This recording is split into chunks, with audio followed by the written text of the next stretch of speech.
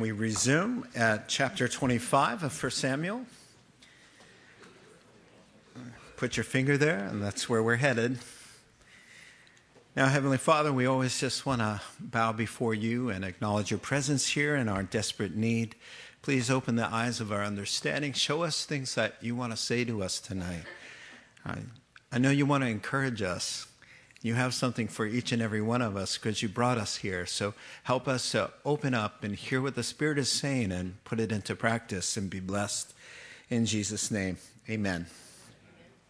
Well, here in chapter 25, we have a time out of sorts, a break in the action from the intense chase scene that's been going on for about 5 chapters, starting in chapter 20. As you recall, and most of you know, King Saul is the one who is relentlessly pursuing his rival, David, who is kind of king-elect. The Lord has chosen him, but he's not yet crowned as king, to replace that rebellious, unbelieving Saul.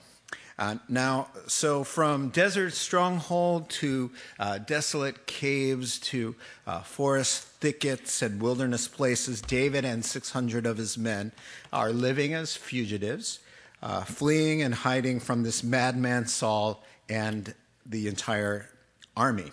So up until now, we've seen David really on his best behavior. He's a godly man. He's a young man in his 20s. He's wise in all his ways, the scriptures keep pointing out, and really we've just seen his noble side. In fact, last chapter, you recall, he had the momentary opportunity to end his nightmare and kill King Saul, who's been trying to kill him. And instead of killing him, he just cut off a piece of his robe to prove later that, look, I could have killed you, but I didn't because I'm loyal to you. You're God's man, and I'm your servant, and you have nothing to fear from me.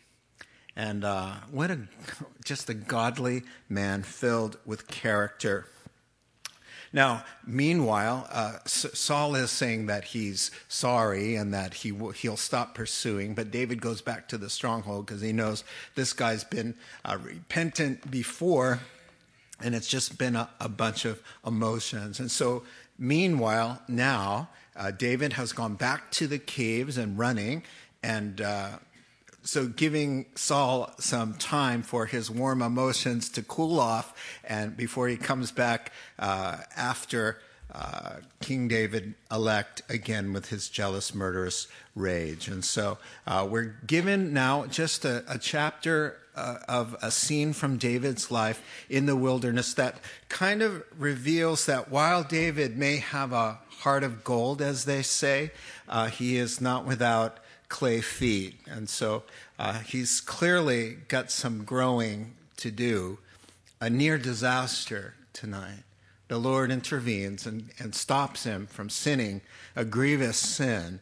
And so we'll see chapter 25, starting at verse 1. Now Samuel died, and all Israel assembled and mourned for him, and they buried him at his home in Ramah. Now, I think we should stop right there because take a couple minutes to say goodbye to Samuel. He's such a godly man. So number 1, the death of a good friend. Now, I don't know for sure, it's just an idea that I have, that perhaps the death of Samuel, because Samuel had just such a monumental impact on David, that I think his passing helped explain why David is so hot-headed in this chapter and over the top in a response that was such a potential disaster. I really see it as the death of Samuel really not handled very well by David. So Samuel's passing is a big deal. Your text says that all of Israel gathers. Now, not every last Israelite is there, but the representatives of the 12 tribes, the dignitaries, and surely masses of people show up to honor this man of God. And even David in the strongholds gets word that Samuel has passed on. Now, it's really nice that they honor Samuel in his death because they weren't particularly respectful in life. And I don't know if you recall back in chapter 8, when they came to him and they said, look, you're old and your sons aren't walking in your ways. We'd like you just to kind of fade out of the picture. And we'd like that good-looking guy over there, King Saul, to replace you because we're done with you. So it grieved Samuel. And as human nature is, we don't really appreciate what we have until it's not around anymore. And so here they're all coming out and weeping and honoring him, which is good. He's a great man of God. You recall, of course, it was Hannah's prayers to the Lord back in 1 Samuel chapter 1, when she was barren, couldn't have any children. She prayed to the Lord, and the Lord heard her. Samuel, the Lord hears. And she drops him off, dedicates him to the Lord, and drops this Samuel off as a toddler in the tabernacle, soon to be temple of the Lord, where he serves the Lord all his life, from being a little toddler. Just a godly guy. He was the last judge in Israel's history, and he was the first prophet. So he had two big pivotal roles there. And look at his humility. King Saul has already built a monument in his name, and that's perhaps where he wants to be buried. But look where he wants to be buried. He wants to be buried at home, perhaps out in the garden. This is such a man of God. He gets a shout out in Hebrews 11 and verse 32, I believe, for the hall of faith. And so just a wonderful man. Now for David, and which sets you up to kind of understand David's frame of mind in this chapter. Samuel's hands were the one that came over him as a shepherd boy and took the flask of oil. And it was Samuel's voice that said, you're the one. You're the one God wants as king over Israel, over everybody else, over all your brothers, over Saul, everybody. It's you. His voice, his eyes, his smile of acceptance. And when Madman Saul goes crazy throwing spears at him, where does he run first? David runs to Samuel, and Samuel comforts and protects him. So Jesse doesn't seem to me to be a very good father figure. Jesse didn't even invite David, his son, to the banquet where Samuel said, bring all your sons because there's a special gathering, and he didn't even invite him. Who's his father figure? I would say Samuel is his father figure, and Samuel just died. And now it sets you up for why he's going to act the way he does, I really believe. And so it appears news of Samuel in our verse, coming up in verse 2, prompts a move to safer ground. And he's going to move to a place called Maon. It's a refuge there in the desert where he's been before. He senses that now that Samuel's gone, Samuel's influence and prayers are taken away. David senses he's in danger, so he's going to move. He is in danger, but it's not from Saul right now. It's from mishandling his own grief. That's an important one. Verse 2 through 9. A certain man in Maon, now that's where David's going to go hang out now in the caves and the places there, who had property there at Carmel, was very wealthy. He had 1,000 goats and 3,000 sheep, which he was shearing in Carmel. His name was Nabal, and his wife's name was Abigail. She was an intelligent, beautiful woman, but her husband, a Calebite, was surly and mean in his dealings. While David was in the desert, he heard that Nabal was shearing sheep. So he sent 10 young men and said to them, go up to Nabal at Carmel and greet him in my name. Say to him, long life to you, good health to you and your household, and good health to all that is yours. Now I hear that it's sheep shearing time. When your shepherds were with us, we didn't mistreat them, and the whole time they were at Carmel, nothing of theirs was missing. Ask your own servants, and they'll tell you. Therefore, be favorable toward my young men, since we come at festive time, please give your servants and your son David whatever you can find for them." When David's men arrived, they gave Nabal this message in David's name. Then they waited. All right, let's pause there. We have the loss of a friend, and now, number 2, a reasonable request. So David and his 600 men are fugitives. They're hungry a lot of the time. And they have now moved back to where they were back in chapter 23, Maon. And they have been providing a wall of protection for these 3,000 livestock of Nabal's without any payment or remuneration of any kind. It's sheep shearing time, which is hard to say. Sheep shearing. And it's always a festive time. It's a holiday and gift giving and all of that, banqueting. And so he's going to send some men with a polite request to be kind of invited to the party, at least to receive some provision. And because he's owed it, actually. So here's how the story goes. Let's go over it. The owner of these vast flocks and wife are now introduced. Nabal is filthy rich. When the Bible says he's very rich, the Bible doesn't really exaggerate. It just really means that this guy is very, very wealthy. David Guzik put it this way: there are 4 kinds of riches. There are riches in what you have. There are riches in what you do. There are riches in what you know, and there are riches in what you are. Riches of character. Nabal was very rich. He was a very rich man, but only rich in what he had. He had the lowest kind of riches.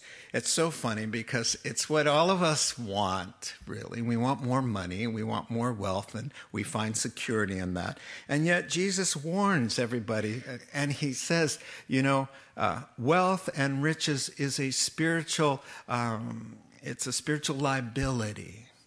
It doesn't help you spiritually. In fact, it's a hindrance to you spiritually. There's nothing wrong with the money. There's something wrong with us and our hearts.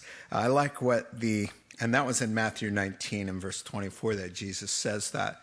I like the proverb that says, "Give me neither poverties nor riches, but give me only my daily bread. Otherwise I may have too much and disown you, or I may not have enough and become poor and steal, and so dishonor the name of my God." Nabal's problem, of course, is that he had too much and he had a wicked, self-serving heart. The proverb is Proverbs 30, if you're taking notes. So, of course, it's not the wealth, as I just said.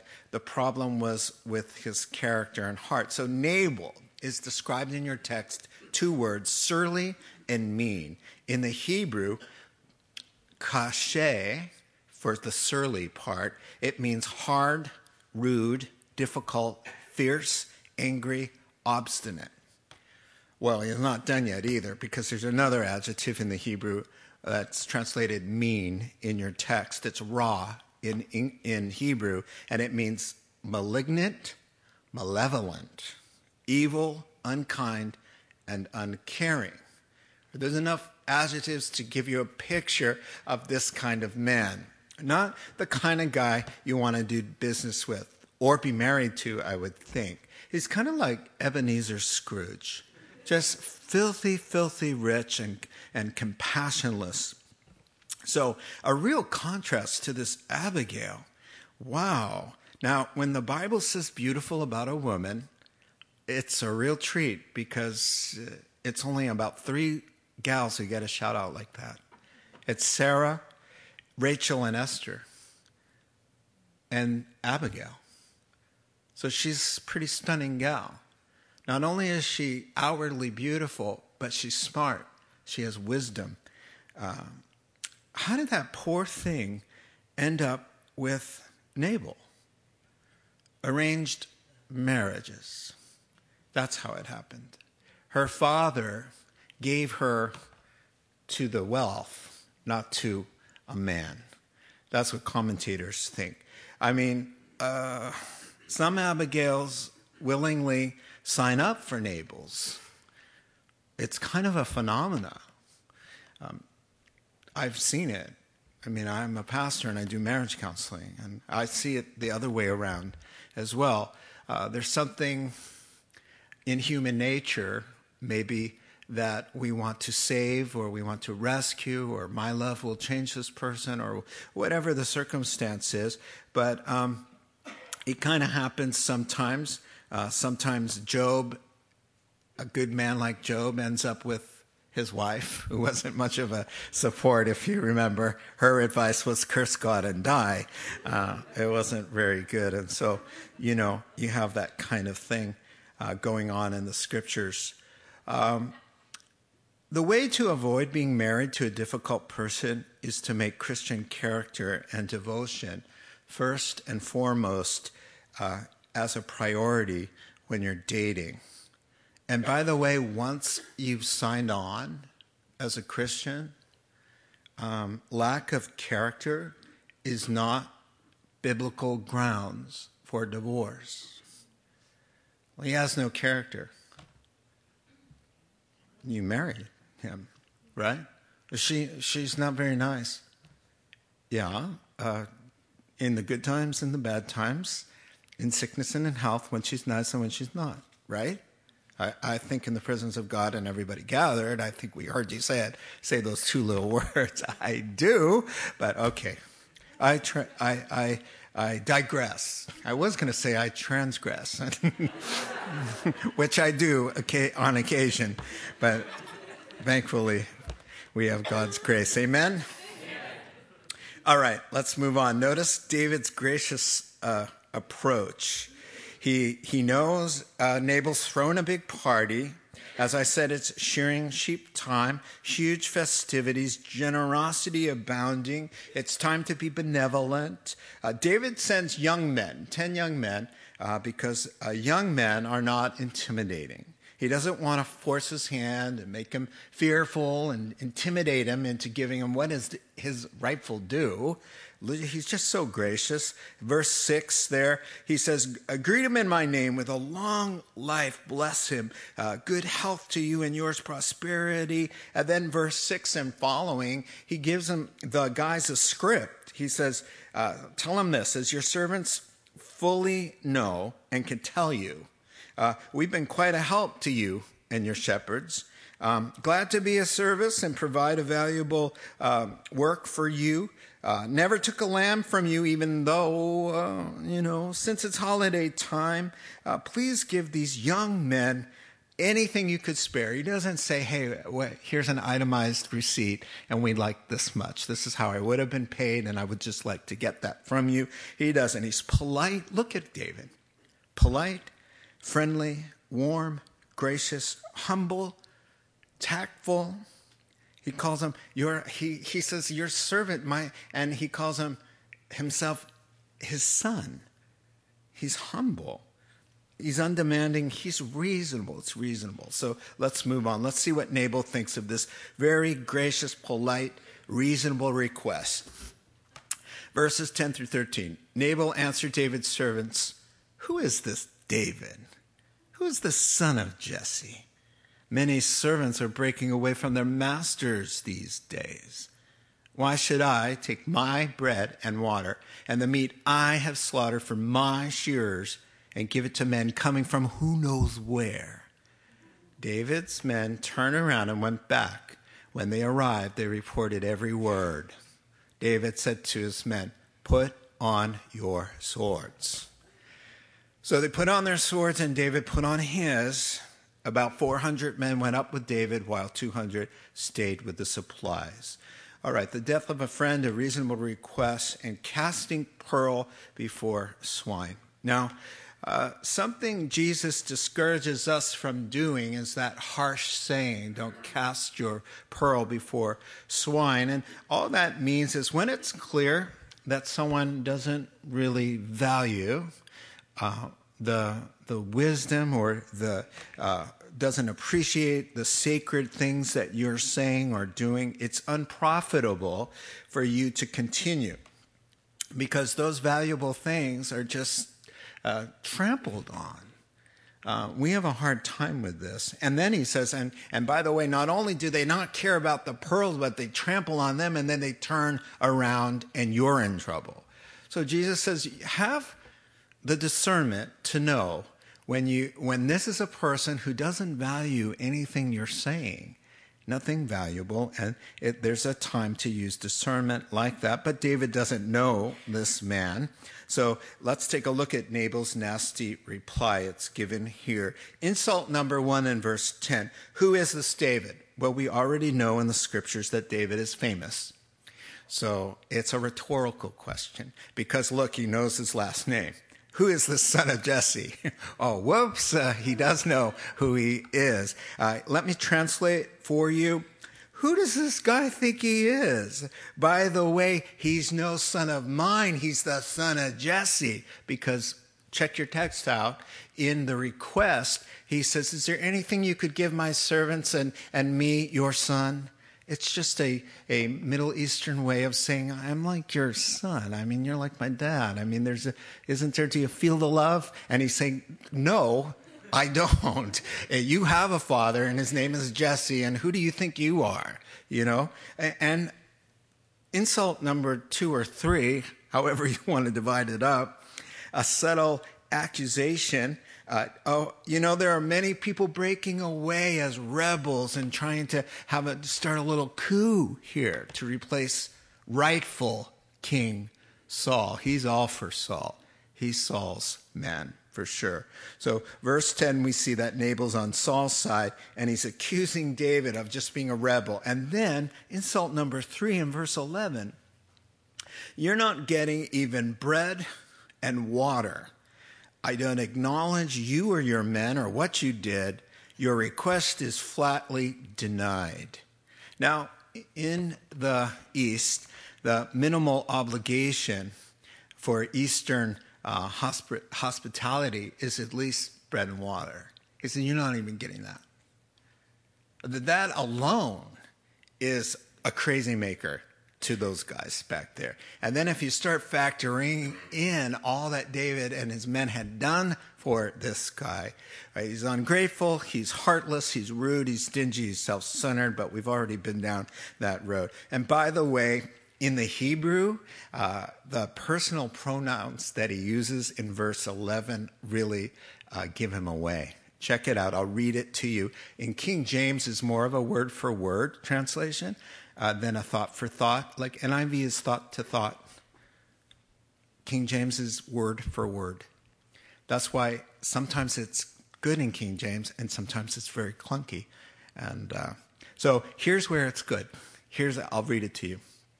Verse 11, he says, shall I then take my bread and my water and my livestock that I have killed for my shearers and give it to you guys who I don't even know where you're from?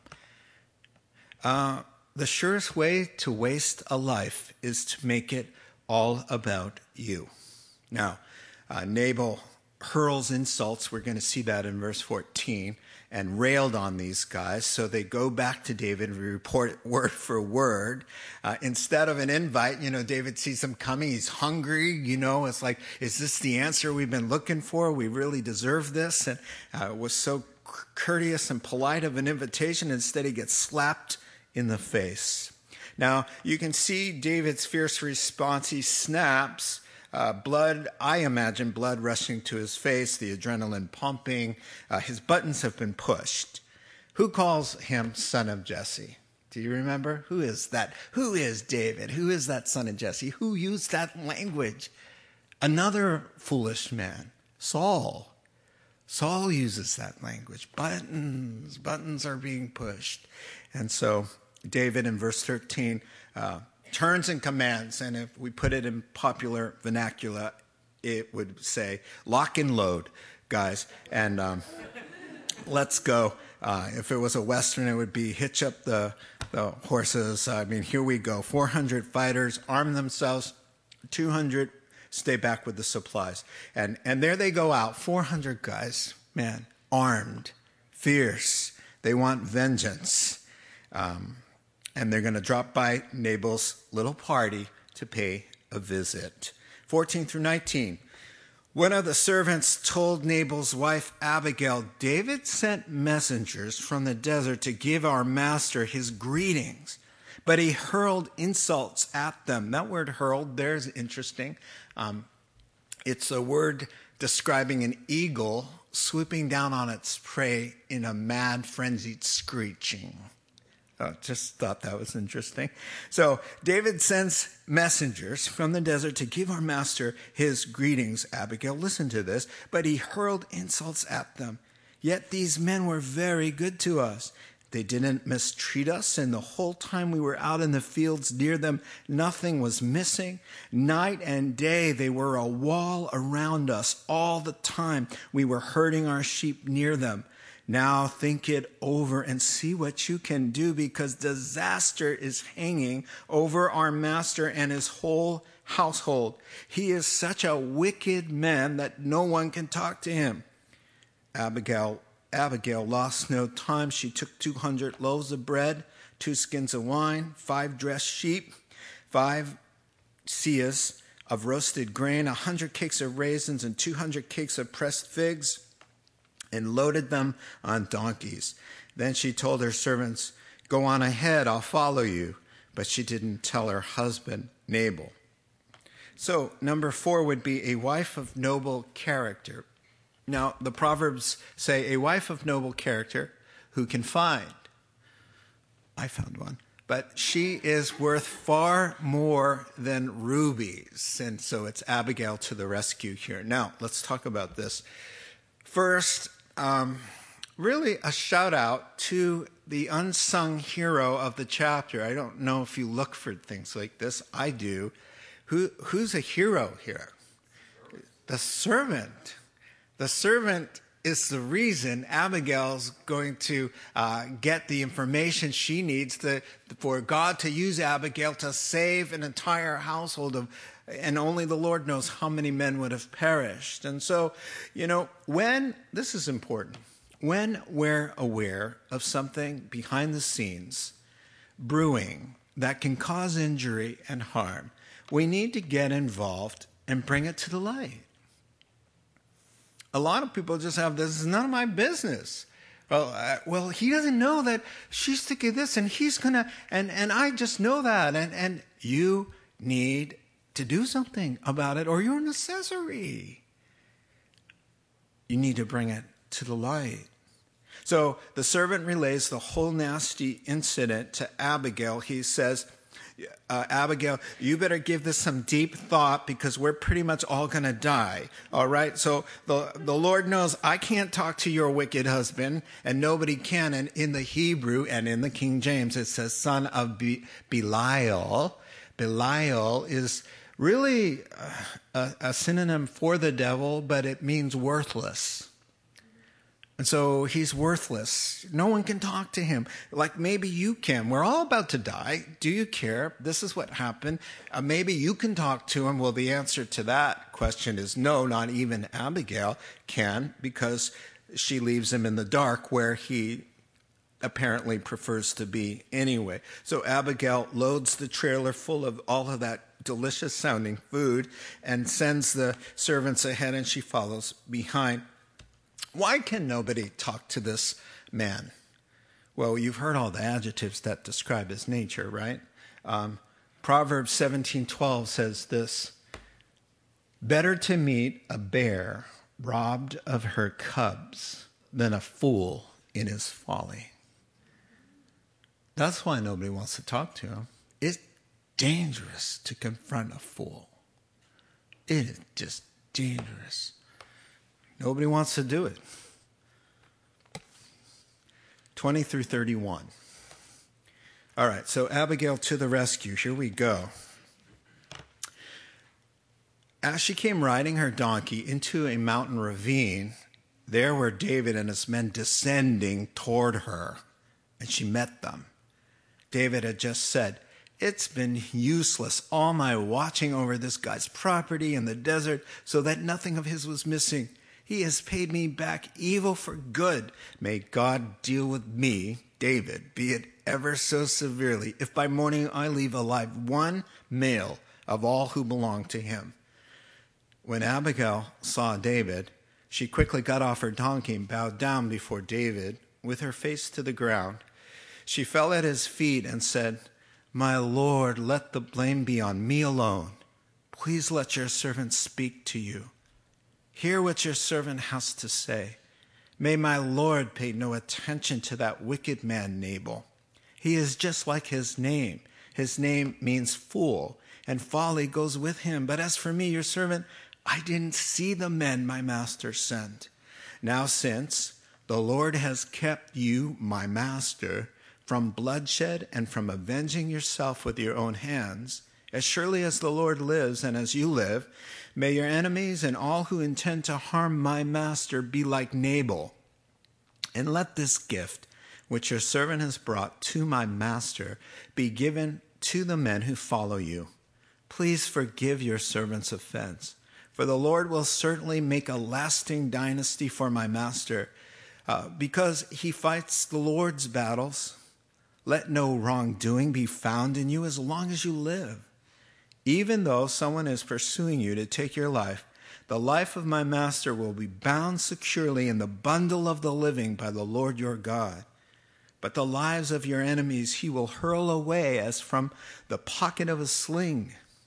When the Lord has done for my master every good thing he promised concerning him, and has appointed him leader over Israel, my master will not have on his conscience the staggering burden of needless bloodshed or of having avenged himself. And when the Lord has brought my master success, remember your servant." Wow. What a woman. All caps. WOMAN. Now, number 5 then. A gentle answer turns away wrath. Proverbs chapter 15, verse 1. Works every single time. It's the word of God. A gentle answer turns away wrath. It means instead of fighting fire with fire, you fight it with a blanket, a warm, cuddly blanket of love that will put it out. Oh, my word, we are so slow to get these quick little gems here. It just says, look, I'm telling you how to put out a fire. Respond nicely. The opposite spirit, it will work every time. No, just in the nick of time here. Perfect timing, as you always see the Lord in his sovereign providential way, working in the power of the Holy Spirit. Exactly as we overhear David in verses 20 to 22 saying, nursing the wound and reliving the injury and rehearsing the injustice and swearing vengeance, and he's just working it all up. You know, this is how guys do it. Of all the nerve, and can you believe, and why I oughta, right? And then why I oughta, oh, who are you? I was going to kill all the guys who belong to Nabal, but you belong to Nabal too. A woman, a beautiful one. Well, she asked permission to speak.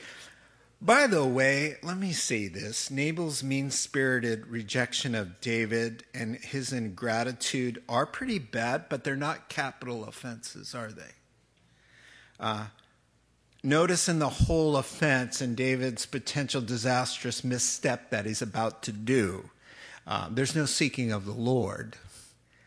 Where's the self-control? Where's the mercy? Where's the David we just saw in the cave, for crying out loud? How ironic is this? How ironic. The guy who's trying to kill him, he shows mercy to. And the guy who's rude to, he wants to kill him and everybody associated with him. It's pretty ironic, but for me, I just think it's called, there's a word for it. It's not progression. It's when you take something and you put it on somebody else. He's projecting. And who is he projecting? It's Saul. It's Saul. He can't kill Saul because Saul is considered his superior. But who is this nobody? So this nobody, or this equal to mine, I can do as I please. And that's how human nature is. You know, if I regard you a little bit higher, I'm going to treat you a little bit differently. But the true test and measure of character is how you treat a peer or somebody you consider beneath you. And now we see David's got some growing up to do. And I do want to say, 1 Peter 5:8 says, be on alert, be self-controlled. Your enemy, the devil, prowls around like a roaring lion looking for someone to devour. He just is coming out of a real victory. He came out of that cave. He didn't kill his enemy. He shows mercy. And everybody who reads that is like, wow. And he's walking away and the devil sticks out his foot, his leg. That's where he gets us. And now he's about to wipe out an entire family for really no good reason. You don't kill people for that. The enemy gets you right where you think, you know what? Wow, look what how God just used me. Just be careful in the wake of spiritual victory, because the devil is always looking for a little chink in the armor. 23 through 25, Abigail cuts right to the chase. She addresses him as her Lord or Master 14 times. Now, can you see why? 400 soldiers, and here's Abigail, wife of the guy they want to kill. So yes, my Lord, 14 times. That was smart. Throwing herself down before him into the dirt, that was natural, I would think. She says, blame me.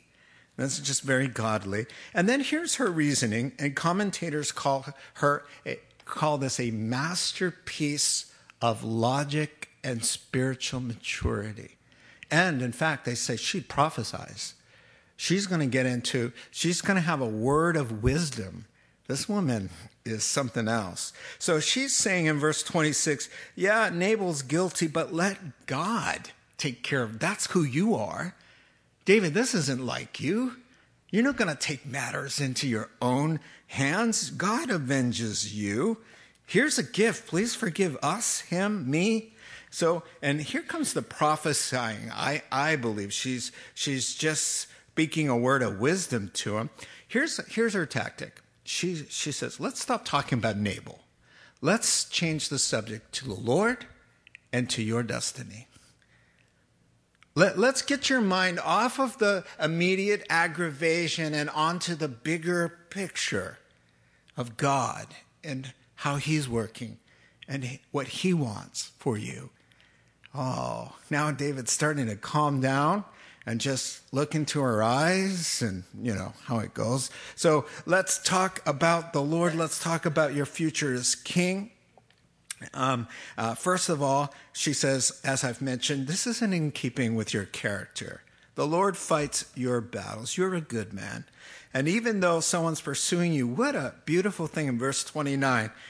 She says, God's got you. You're on the run from this madman, King Saul. But God's got you in a bundle of life. And in the Hebrew, it really means the Lord has got you, David, as a special package that he's keeping close to himself. You're bundled up in the Lord. You are secure in him. So come on, let's take a look at this. You have nothing to fear. You're in God's will. The Lord is going to scatter your enemies. And here comes the Holy Spirit, because I don't think she meant to say this. But she says, the Lord is going to scatter your enemies just like out of a sling. And the Holy Spirit saying, remember trusting me, David? Was it your power that took down Goliath with the sling, trust God? Yeah, I just see the Holy Spirit just hammering this guy. Bam after bam. You're going to be king one day, she's saying. And when you are, you won't have this scandal, the burden. She says this is a tremendous burden and shame and guilt in your administration, and people always talking about, oh yeah, remember what he did back then. No, needless bloodshed, and she says God's keeping you from avenging yourself. Now, needless bloodshed, we all know that's a sin. Avenging yourself, it's a sin. Somebody hurts you, you're going to hurt you back. You slander me, I'm going to slander you back. You say something unkind, I'm going to say something unkind to you. You don't invite me, I'm not inviting you. You didn't get me a present, I'm not getting you a present. You got me something I didn't like, you're getting something you don't like. It's a sin. It's what ungodly people do. So be careful about that. So she says, look, the Lord think of this as an intervention. You know, I like thinking about how God stops you because it worked, as you see, or you will see. How does God stop you from making a disaster out of your life? There are several ways. One, the Holy Spirit working in your heart. Number two, the teaching and knowledge of God's word. Number three, godly friends. Number four, the law and its unpleasant consequences of breaking it. Tragic losses. Providences, a timely phone call, a chance meeting, a word that gets said and the person doesn't even know what they're saying. You're like, whoa, you know, your whole mind is reverberating with the Holy Spirit trying to get through to you. So she says, P.S., and when you are king, because we all know you're going to be king, would you remember me? And it just reminds me again of the thief on the cross. When you come into your kingdom, would you just think nice thoughts about me? That would be awesome. And so David has wisdom because he's correctable. You know, it says that, and I hate to be crass, but I'm just quoting the Bible. He who hates correction is stupid. Proverbs 12, verse 1. He who hates correction is stupid. Do you hate correction? Most of us do. I mean, who likes to get, honey, let's sit down. I want you to correct me. Then just make a list of 5 things I need to correct about my life in general. You know, just start wherever you want. I'm so open. I can't wait to hear this. You know, can I make some eggnog, turn on the fire? Let's just sit there and just correct me over and over. In fact, why stop at 5? Let's go to 10. Can you think of 10 ways to correct me? Okay, I think you get it. 35 to, well, and therefore I am stupid. That is a stupid thing because through correction, which we all need, we are safe and blessed and effective and productive and become spiritually mature. How does it happen? Through words of correction. You gotta love it. James 3:17 says, heavenly wisdom is open to reason. And David, he's a man of wisdom. He's open. 35, and we'll finish up.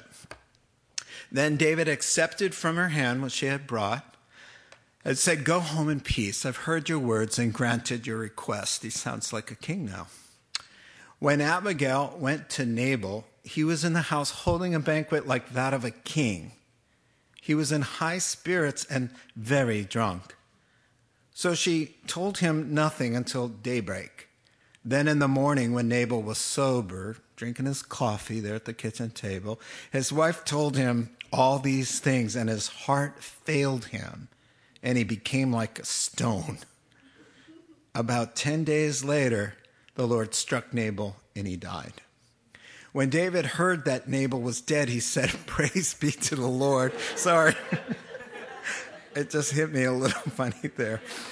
Who has upheld my cause against Nabal for treating me with contempt. He has kept his servant from doing wrong and has brought Nabal's wrongdoing down on his own head. Then David sent word to Abigail, asking her to become his wife. His servants went to Carmel and said to Abigail, David has sent us to you to take you to become his wife. That's a real different way of proposing. She bowed down, and here's a different way of accepting too. She bowed down with her face to the ground and said, here is your maidservant, ready to serve you and wash the feet of my master's servants. That's a woman. I mean, that's a godly woman. Back in the day, 42. Abigail quickly got on a donkey and, attended by her 5 maids, went with David's messengers and became his wife. David had also married this other woman from Jezreel, and they both were his wives. But Saul had given his daughter Michal, David's wife, to Paltiel, son of Laish, who was from Galim. All right, so number 6, and finally, a happy ending, at least for one chapter. Abigail didn't have to wait very long for David to remember her. Abigail returns home and finds the fool in his folly. Celebrating like a king, partying, I guess, like a rock star, eating and drinking and being merry. Let me read to you out of Luke chapter 12 and see if you see anybody familiar. And the Lord told him this parable. The ground of a certain man, a rich man, produced a good crop. He thought to himself, what shall I do? I have no place to store all my stuff. Then he said, this is what I'll do. I'll tear down my barns and build bigger ones. And there I'll store all my grain and my goods. And I'll say to myself, you have plenty of good things laid up for many years. Take life easy. Eat, drink, and be merry. But God said to him, you fool.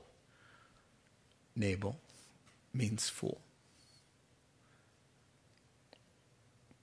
This very night, your life will be demanded from you. It's accountability time. Then who will get what you have prepared for yourself? And this is how it will be with anyone who stores up things for himself but is not rich toward God. So here's Nabal. Let's go back to Nabal thinking, look at me, sprawling estate, 1,000 goats, 3,000 sheep, servants, wealth, barns, beautiful wife. I got it made for many years. Let's party, Let's get good and drunk. God said to him, Nabal, thou fool.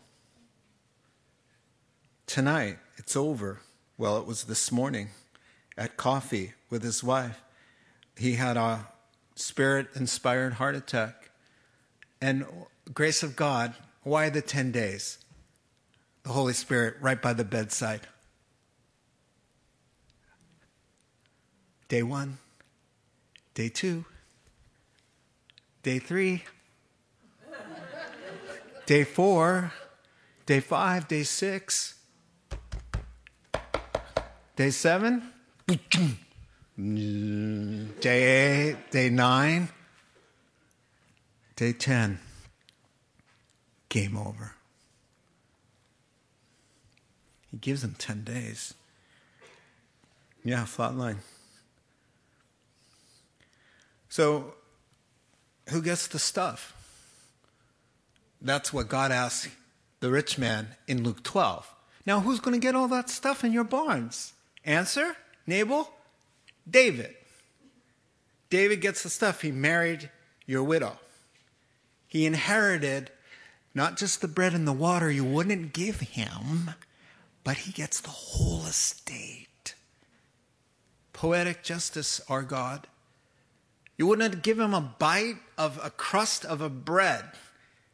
And now I'm going to arrange that he gets your wife and everything on the property. In fact, this is going to be the foundation for David's wealth as a king, because he's going to live in Hebron and his royal residence is going to be near there. So now he's already filthy rich. Look at what difference one day makes, and wait on the Lord. One day before all of this, he's needy. He's hungry. They're dirty. They've got nothing. And in one day, he's filthy rich with a beautiful wife. How did that happen? That happens to all of us like that. One day, wait on the Lord for that thing you're waiting for, because the Lord is not slow about keeping his promises. He knows what he's doing. So with Abigail's report, Nabal had the hangover there. He's sitting at the table, and an Ananias and Sapphira kind of thing happens, and bam. And so David sees it as God's vindication, and he marries her and acquires all of that wealth, as we've been saying. And let's talk about this second or third wife. It's very clear in closing now that monogamy is God's ideal, I should say. Jesus, in Matthew 19, quotes Genesis 1:27 and chapters 2 and verse 24, saying, "And the two shall become one flesh, not more than two." And the two, not more than two, and the two shall become one flesh. Second reason, in Ephesians chapter 5, Paul the Apostle, the Holy Spirit working through him, inspiring him, compares marriage, and the two shall become one, to Christ and the church. It doesn't make sense if Christ has multiple brides. He has one bride. Number 3, the 10th commandment, thou shalt not covet another man's wife. That implies the two shall become one. Deuteronomy 17:17 says kings should not have multiple wives. And so it is in the law. Now, where something's recorded in the Bible doesn't mean that the Bible is approving of it. And it seems like God kind of tolerated multiple wives there for a season because of the hardness of hearts. The same way he tolerates divorce. I mean, it's totally, again, God says, I hate it. And when the Pharisees have questions about it, he says, just so you know, it was only because of your hard hearts that there's even such a word. Because it wasn't that way from the beginning, and that's when he quotes Genesis chapter 1 and 2. And he says, the two shall become one. That's God's idea. Your hard hearts brought up the divorce thing. So that is not part of God's plan. So commentators say it's the same sort of idea. There was a season there. You know, we have enough evidence to know that every time you see multiple wives, every single time, there's a problem. It's not blessed. And so, you know, there's a little bit of a misstep. God's very quiet about it. So it's sort of a mystery what was going on there. But it seems to make a lot of sense that God was, at the time, tolerating this behavior. But we see what his ideal is in the scriptures and his commands. I mean, there's another one I'm thinking of right now that's not in my notes. But to be an elder, make sure that he's the husband of one wife. You know, so we have that. There's some things that are a little bit mysterious still in the Bible, and that might be one of them. But I think we have some clarity to know that God has designed marriage between a man and a woman. The two shall become one. All right, let's pray together.